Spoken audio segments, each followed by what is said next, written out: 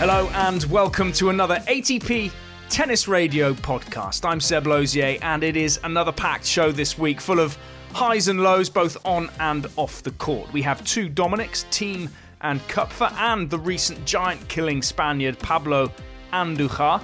But we start with the man he beat, and there is arguably no bigger name in the game of tennis. It wasn't quite the fairy tale comeback in Geneva this week, losing in the early rounds, but nonetheless, if the past year has taught Roger Federer anything, it's to take things one step at a time. Before the tournament, we caught up with the Swiss great about a whole host of things, but starting with his comeback from injury. It's been a long year in some ways, especially rehabbing, being on crutches once and then for a second time. I didn't expect it to go as long as it did, but it did. Now we are where we are, and I'm really curious to find out how it's going to go. There's still obviously amazing amounts of question marks surrounding my comeback for me personally, and don't know what to expect. I know that the expectations from my side are extremely low.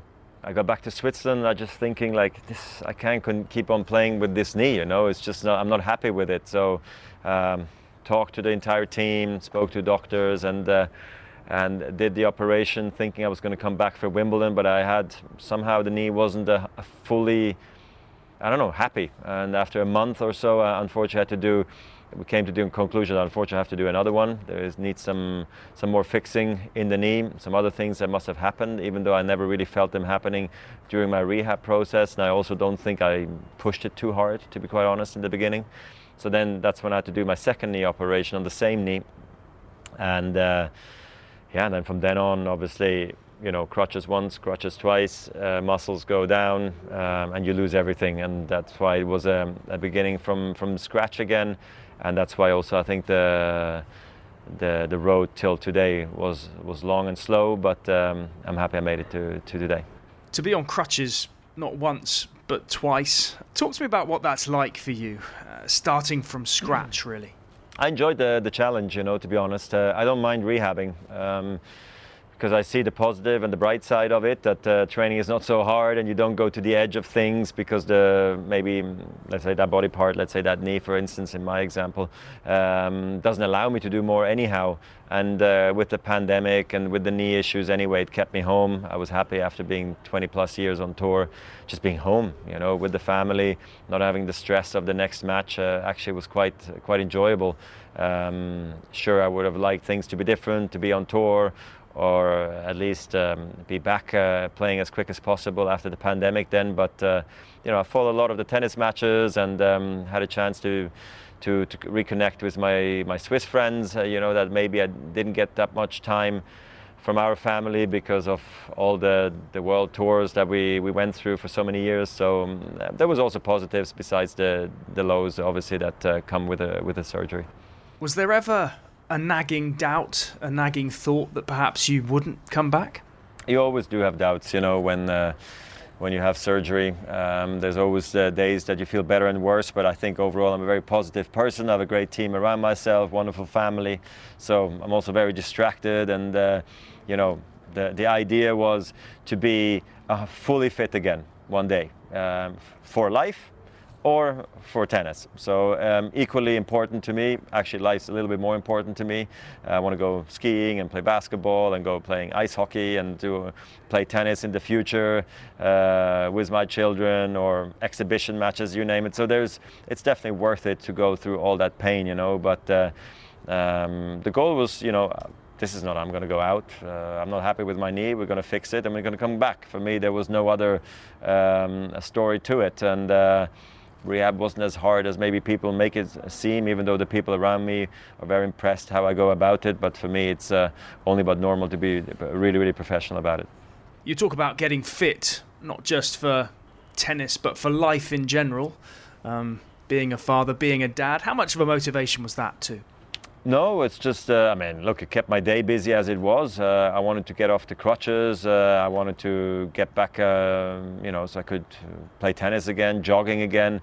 The simplest thing, jump over one hurdle, then maybe jump over two hurdles and then do the first sprint. These are all nice moments. And while I was doing that, I had a lot of time for other things, for projects, for the foundation, for things with my wife, my life, things to reorganize, reshuffle, figure things out at home that maybe I didn't have time for, that you always let somebody else take care of it, but now that you're home you can do it. And so my days were really, really busy, and no problem for me to go 2 or 3 times to the gym quickly to work on my knee. It was actually a pleasure to quickly move around a little bit. You're back out on tour now, you're moving, you're hitting. Physically, how are you feeling? Good, otherwise I wouldn't be back on tour, so I must be feeling good enough, otherwise I wouldn't put myself in this position. So I'm really curious to find out how it's going to go. I really don't know myself yet, and my first goal is really from now all the way till Wimbledon, use this time the best I can to build up step by step. So I'm just going to really take it one day at a time. I have not had any setbacks the last few month, and that's been really positive for me, and that makes me believe that good times are ahead. But matches are different to practice, so I still got a long way to go. Aside from the injuries that you've had to come back from, you've also been in lockdown like everyone else. What's that been like for you? Yeah, what was that experience like, this pandemic? It's been something we also really had to get to know more about, learn more, but we learned quickly because it was front and center in the media every single day, and it still is. So I'm happy I was healthy throughout, and a lot of my close friends of mine as well, my parents too, so I'm really thankful that we got through it so far so good. Having children and being a parent puts more pressure on myself, explaining to the children what's going on, making sure that they behave the appropriate way, but trying to explain that to a 6-year-old sometimes is not so easy. But we try our best, like everybody else as well. I try to live by good example, like we all know the rules by now, but and we all hope it's going to go away soon, so live sports going to see audiences again, people can come into the stadium, enjoy their time. We as athletes can take advantage of the fact that people think it's safe and good now to come back to the tour, and be nice if that perfect storm came about again and we can see normal live sports. But it's probably going to take some time, in my opinion, but I'm not a doctor, so we'll see how it's going to go. But I got through it okay, actually. I really can't complain. Switzerland, I thought, managed it pretty well, and we didn't have the brutal hard lockdowns like some other countries around the world, so I think we can be lucky in Switzerland. Just finally, what's the biggest one thing that you take away from all of this? That, that my life's intact, I have a wonderful family, great friends that picked me up, a great team, and we came through this together, and that's going to be also the future, I think, for all of us, not just team, family, but also maybe more on a global scale. It's been so interesting to see the whole world together collectively go through this. It's not just like one pocket has had the virus like we've seen in the past, maybe a country or a continent, but now it's really literally like on a global scale. We see masks, we see rules, lockdowns, isolations, all this stuff, and it's amazing to see how everybody handles it differently and thinking of the other, and I think picking each other up and supporting each other and taking care of each other's well-being, I think is going to be crucial moving forward, because maybe you're doing fine, but maybe the other person across from you is not. So I think it's very important to be very understanding to the other people. Before beating Roger Federer this week in what was one of his greatest victories, Pablo Andujar spoke with ATP Tennis Radio commentator Chris Bowers to reflect on his life in tennis, which continues at the very top level, despite not one, but 5 elbow operations. It's true that I have had a lot of issues after during my career with my elbow, and coming back, it's a lot of sacrifice, but also, of course, a little bit lucky, because when sometimes you don't know if you're going to come back, and in my case I was lucky that I came back. Of course, I didn't lose my faith, that I was always trying to come back, but mentally it's difficult, because sometimes you don't feel that you are going to come back and be competitive once again. What allowed you to keep the faith? What kept you going in the lowest moments? I think the fact of being a father and having a small child that during those days made me a little bit give value to other things, and that in a way the pressure I had, I didn't have it after the birth of my little boy. But some people could say that it works the other way. You are over 30, you obviously have spent all your life playing tennis. That might have been a good time to stop when you had a son, but you still had the desire to go on. Well, the thing is that I wanted to finish my career in a good mood, in a good way, like saying, okay, I did everything I tried to do to be competitive once again. So I didn't want to finish my career without trying. And in that way, I tried, and finally I'm here. So you know, you never know what's going to happen, but in my case, at least I wanted to be sure I did everything the right way. And then you won the tournament in Marrakesh, which was amazing. Your fourth tournament, the first one since all the elbow problems. Did you ever feel at that stage, maybe I have achieved what I need to end well? You obviously had the desire to go on after Marrakesh.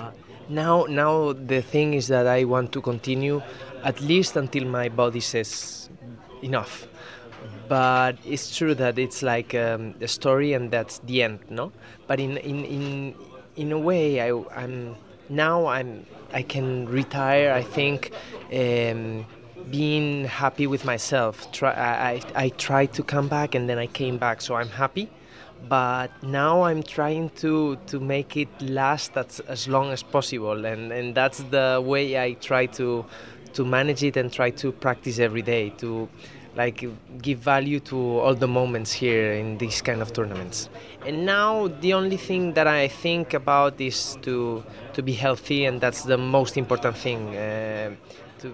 You give value to those things, not to be healthy, because when you're not healthy, you're not happy. But you talk about the sacrifices. I mean, yes, you're healthy, but you have to put so much, everybody in the top 100, everybody in the top 500, put so much effort in, make so many sacrifices. And you had a second child, and you're still putting the sacrifices in to be a top-level tennis player. Yeah, but in that case, having a child is not a sacrifice. I mean, the one that sacrifices every day is my wife. That's the one who's taking care most of the days of them. So for me, I take it in a positive way. Otherwise, I wouldn't go for the second child. And for me, it's been something that it releases me, as I told you before, the pressure, and having a second child gives me more happiness and everything in my career. Now I think is thanks to those two kids that I have, no, like they give me that support, that and that those sacrifices that you have to make to be in the top 100, as you said, it's easier to make them. So if there's one thing that you'd like to achieve before your body tells you this really is time to stop, what would it be? There are so many things that I didn't achieve in tennis, so in the results, maybe try to be a better player than I was before, no? Not only in the rankings but also as a tennis player. But I don't play during all the year 100% because sometimes I have to stop because of my body. So yeah, that's mostly the most important thing, to be a better player than I was before the surgery. On iTunes, Spotify, TuneIn and ATPTour.com, this is the ATP Tennis Radio Podcast. At his best, Dominic Thiem is one of the major forces in tennis, and certainly on a clay court. But after bowing out early in Lyon this week, the Austrian has said that he's going back to the drawing board to try and iron out some of the highs and lows. Short on confidence, his current form is certainly a long way from where it was when he won his maiden Grand Slam in New York last year, and even from where it was when he came tantalisingly close months before that in the final at the Australian Open. Tennis-wise, it was almost a perfect tournament for me. What a performance from the Austrian. Beating 3 top 10 guys, Gael, Sasha and Rafa. Dominic team comes through a titanic battle. What a week it's becoming. Then playing a great finals against Novak, losing 4-6 in the 5th set with having great chances. That was very, very difficult to digest. That's his 3rd major final now that he's lost. Because I was starting to doubt a little bit and starting to imagine what happens or what I think about my career if I never do it after having this great chance now. That the pandemic came probably didn't help so much about it, and I had a lot of time to think. At one point I forgot about the loss and started to think way more positive about it.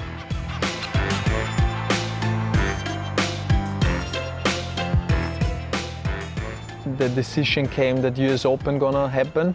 So then I had a new goal to prepare for, and I said, yeah, I'm gonna travel to New York, gonna try my best there, and maybe the big dream is coming true there, and that's how it happened.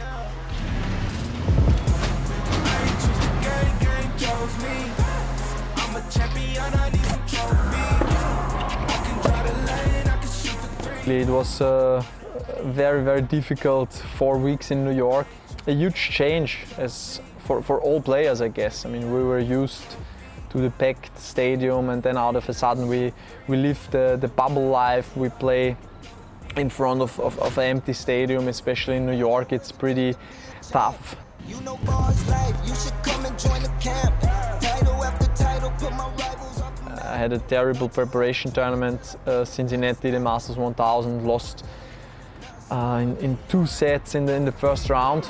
I ain't choose the gang trophy. I'm a champion, I need some trophy. I can drive the lane, I can shoot the 3. Until the start of the US Open, I would never expect it to stand there at the end and lift the trophy.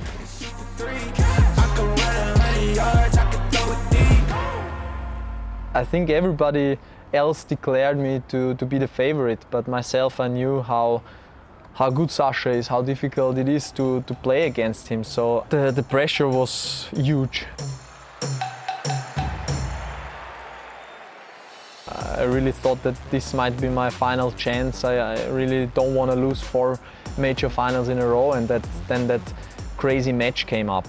It was a very, very tough one. What an exhibition this is so far. A huge relief, obviously, in the beginning, and that was the feeling I had for the first 10 seconds, and it's the biggest title I've ever had, the biggest dream ever came true. What a moment for Dominics, the pride of Austria. Now, I mean, I approach almost every tournament with the belief and the goal to win the title, and I guess that I still have to get used to that pressure and everything, because I needed quite a long time, maybe longer time than other guys, to reach that stage, to win a Grand Slam title, to be the favorite in many, many tournaments.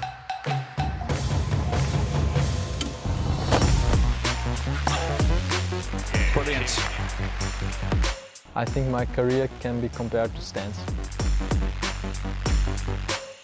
Stan the man. So he was top 10 with a pretty young age, I think same like me, 22 or 23. A little bit a similar game with the one-handed backhand, pretty powerful, physically demanding.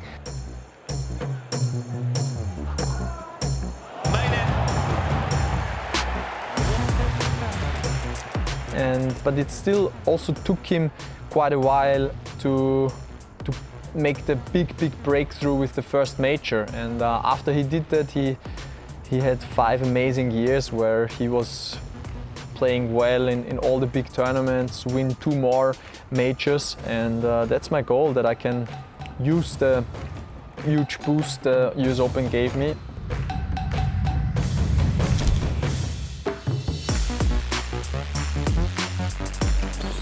Yes! Dominics produces an absolute masterclass. Now the biggest goal coming is probably the French Open, because It's a tournament I've had great results in the past.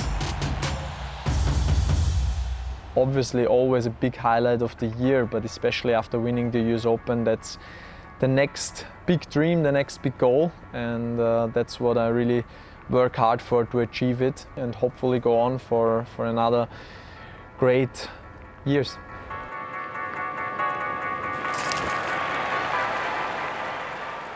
From one Dominic to another, and from Austria to Germany. At the age of 26, Dominic Koepfer seems to have made a breakthrough.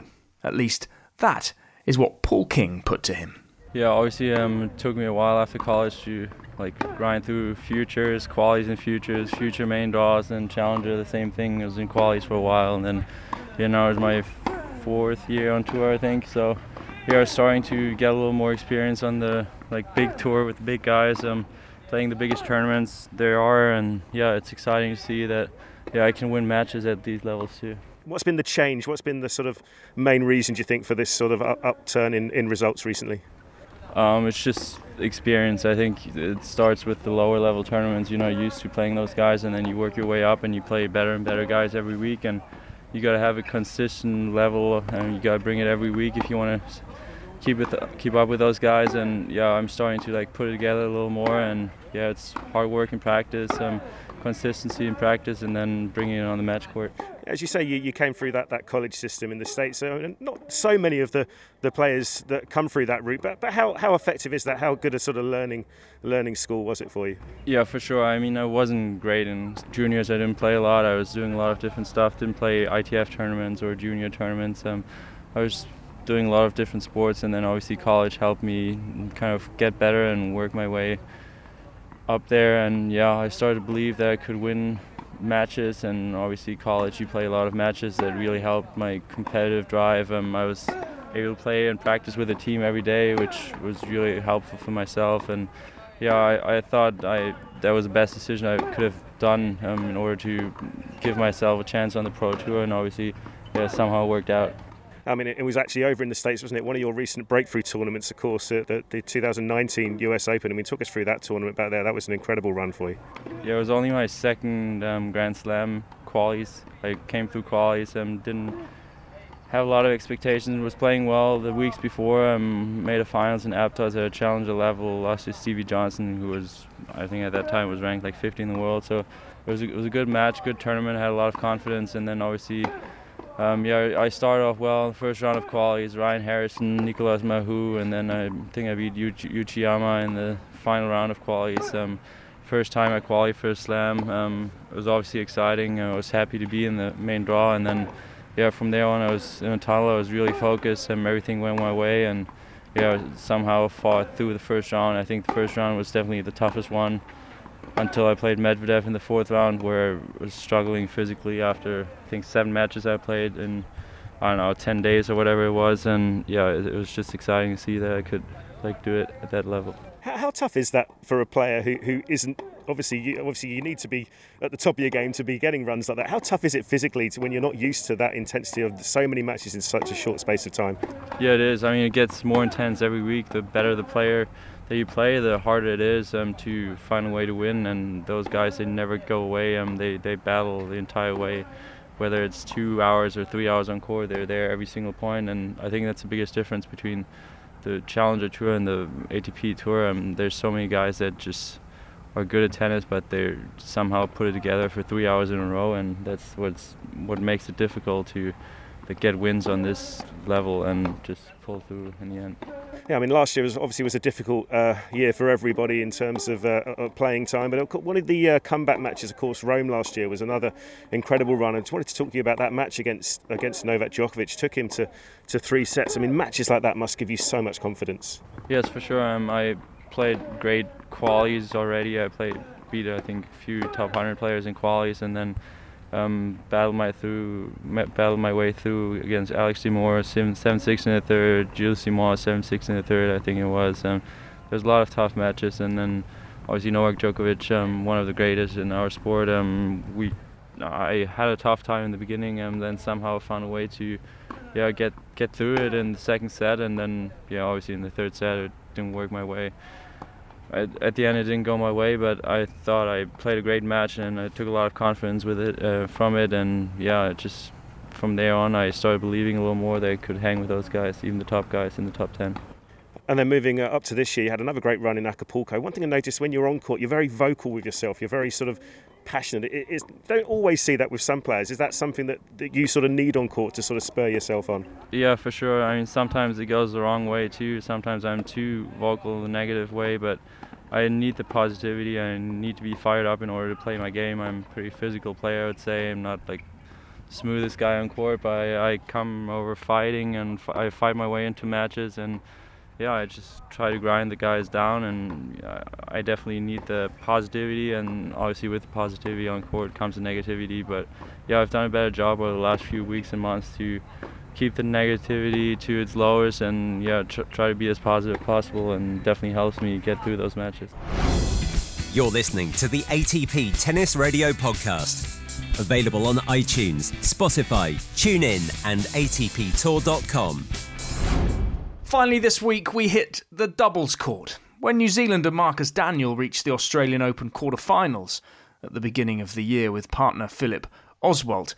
One couldn't help but wonder how he'd use the prize money. For years now, Daniell has been lobbying fellow pros to give a portion of their earnings up to worthy causes. So when the opportunity arose to speak with him, Chris Bowers started by asking where the philanthropic urge had come from. You know, I don't think I have a very good answer for this. I mean, I think growing up in New Zealand and with the family that I grew up in, I always knew the value of giving back. You know, I've always been passionate about the environment, having grown up out in the country.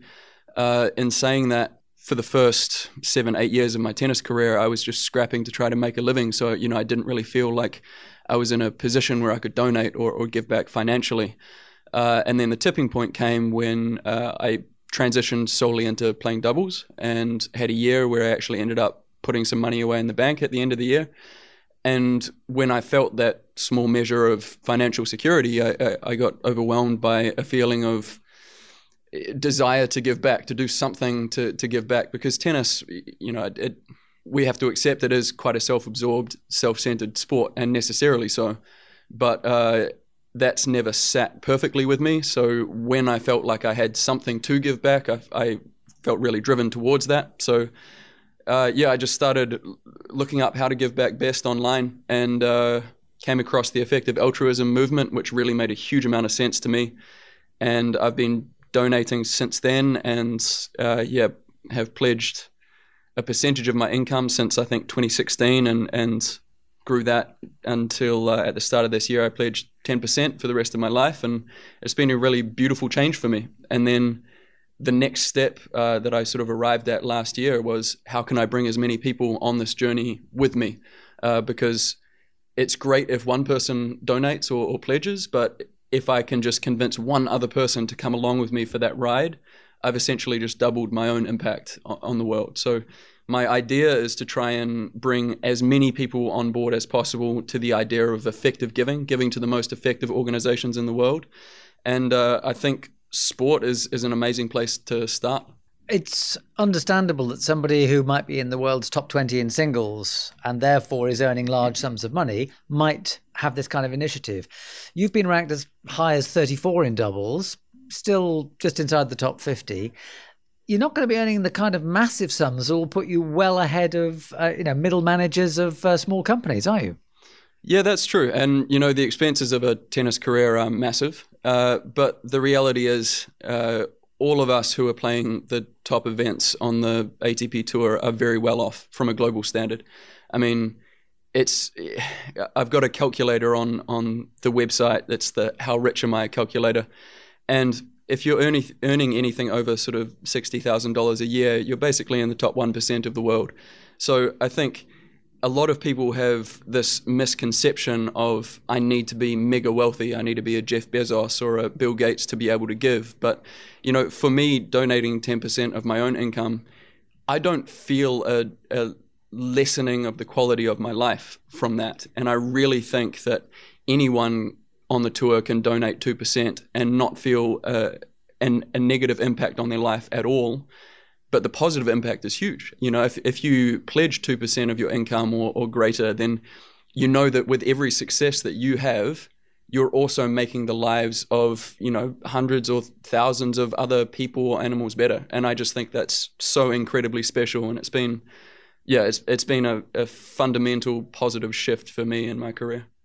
You use the word effective in terms of effective giving, effective altruism.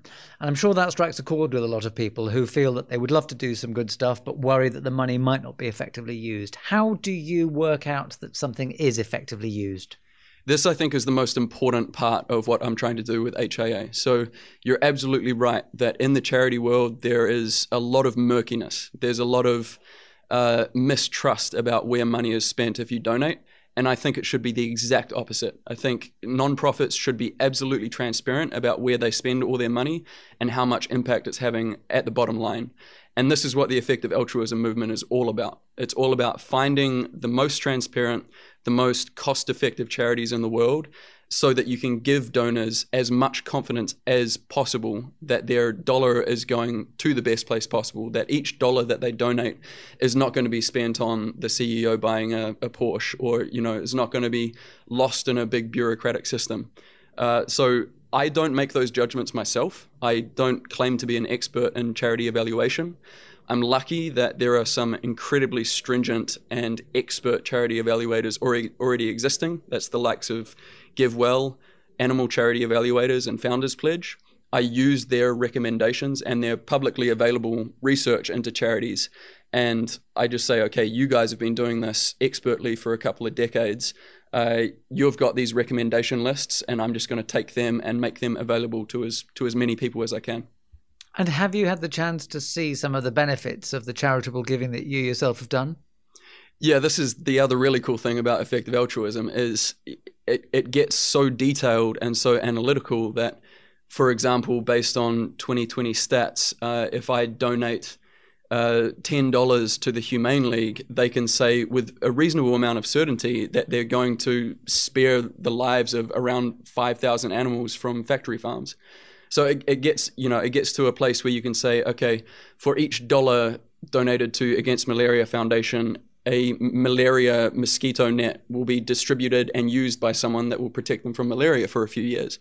And this is the sort of thing, the sort of certainty that I think should just be compulsory or just the norm across charities, that you know exactly what your money is being used for and you know exactly the end result that will happen, because then you can really take ownership of the fact that, okay, you know, if I donated $1,000 this year, then I know that I have helped exactly this many people, exactly this many animals, or removed exactly this amount of kilos of carbon dioxide from the atmosphere.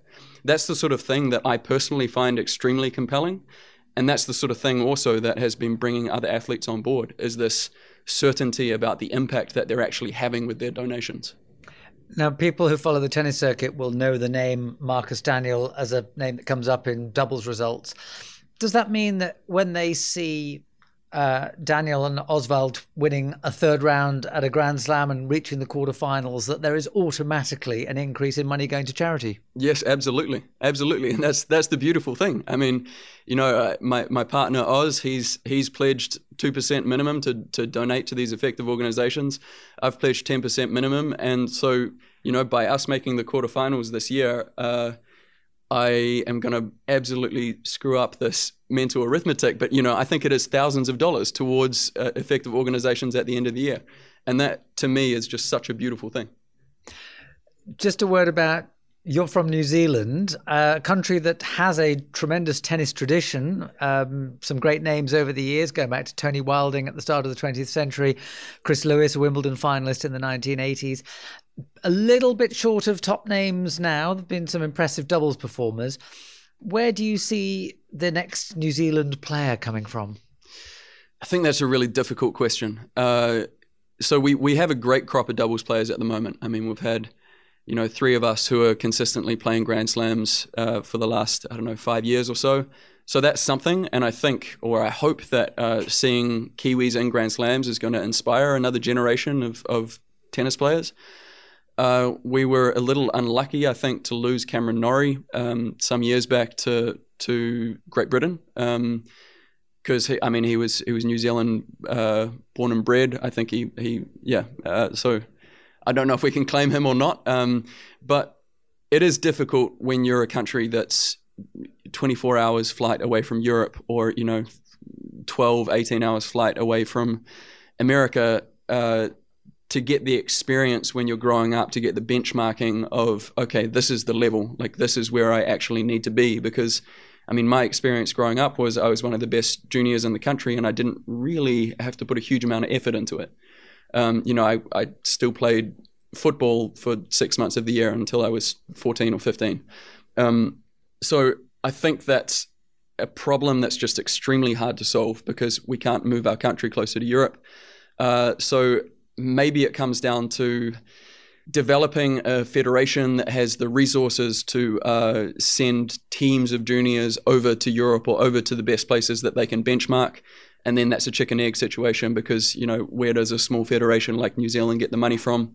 I don't know. But failing that, I think we're going to struggle a bit to produce players. And if you think if you're playing with an Austrian on the tour and New Zealand's top-ranked doubles player Mike Venus is playing with an Australian, are you likely to team up for the Olympics? Yeah, we're definitely hoping to. So we had a great experience at Rio, but we actually lost a heartbreaker in the first round. We had 2 match points and lost 8-6 in the third set breaker to Posh Vasil Nesta. And a day after that match, we were both hungry to get back to the Olympics and better that result. So we're really shooting for that. The Olympics is just huge in New Zealand, and Mike and I both have a burning desire to go deep. And just back briefly to the effective giving. If people want to find out more about what you're doing and the whole principle of effective altruism, what's the best website or websites for them to go to? Sure. So you can find High Impact Athletes at highimpactathletes.org. You can search for High Impact Athletes on all of the socials. And if you wanted to dive more into what effective altruism is, or how you could use your own career to most effectively give to the world or make the biggest impact on the world, an incredible resource and website is 80,000hours.org. That's 80,000 the number and then hours.org. They were the website I first came across when I was looking into effective altruism, and they really blew my mind. Marcus Daniell, I'm sure there will be plenty of people looking out for your results who've heard this interview. Thank you so much, Chris. I enjoyed this. Thanks. Our thanks to Marcus Daniell. Fascinating stuff, and indeed to all of our guests this week. Join us next week when Gigi Salmon and some of her friends on Radio Roland Garros will preview the French Open on site in Paris. Remember, you'll also be able to listen to live commentary every day from the French Open on ATP Tennis Radio, courtesy of the official radio station of the tournament, Radio Roland Garros. I'm Seb Lozier. Thanks for listening. Enjoy the tennis.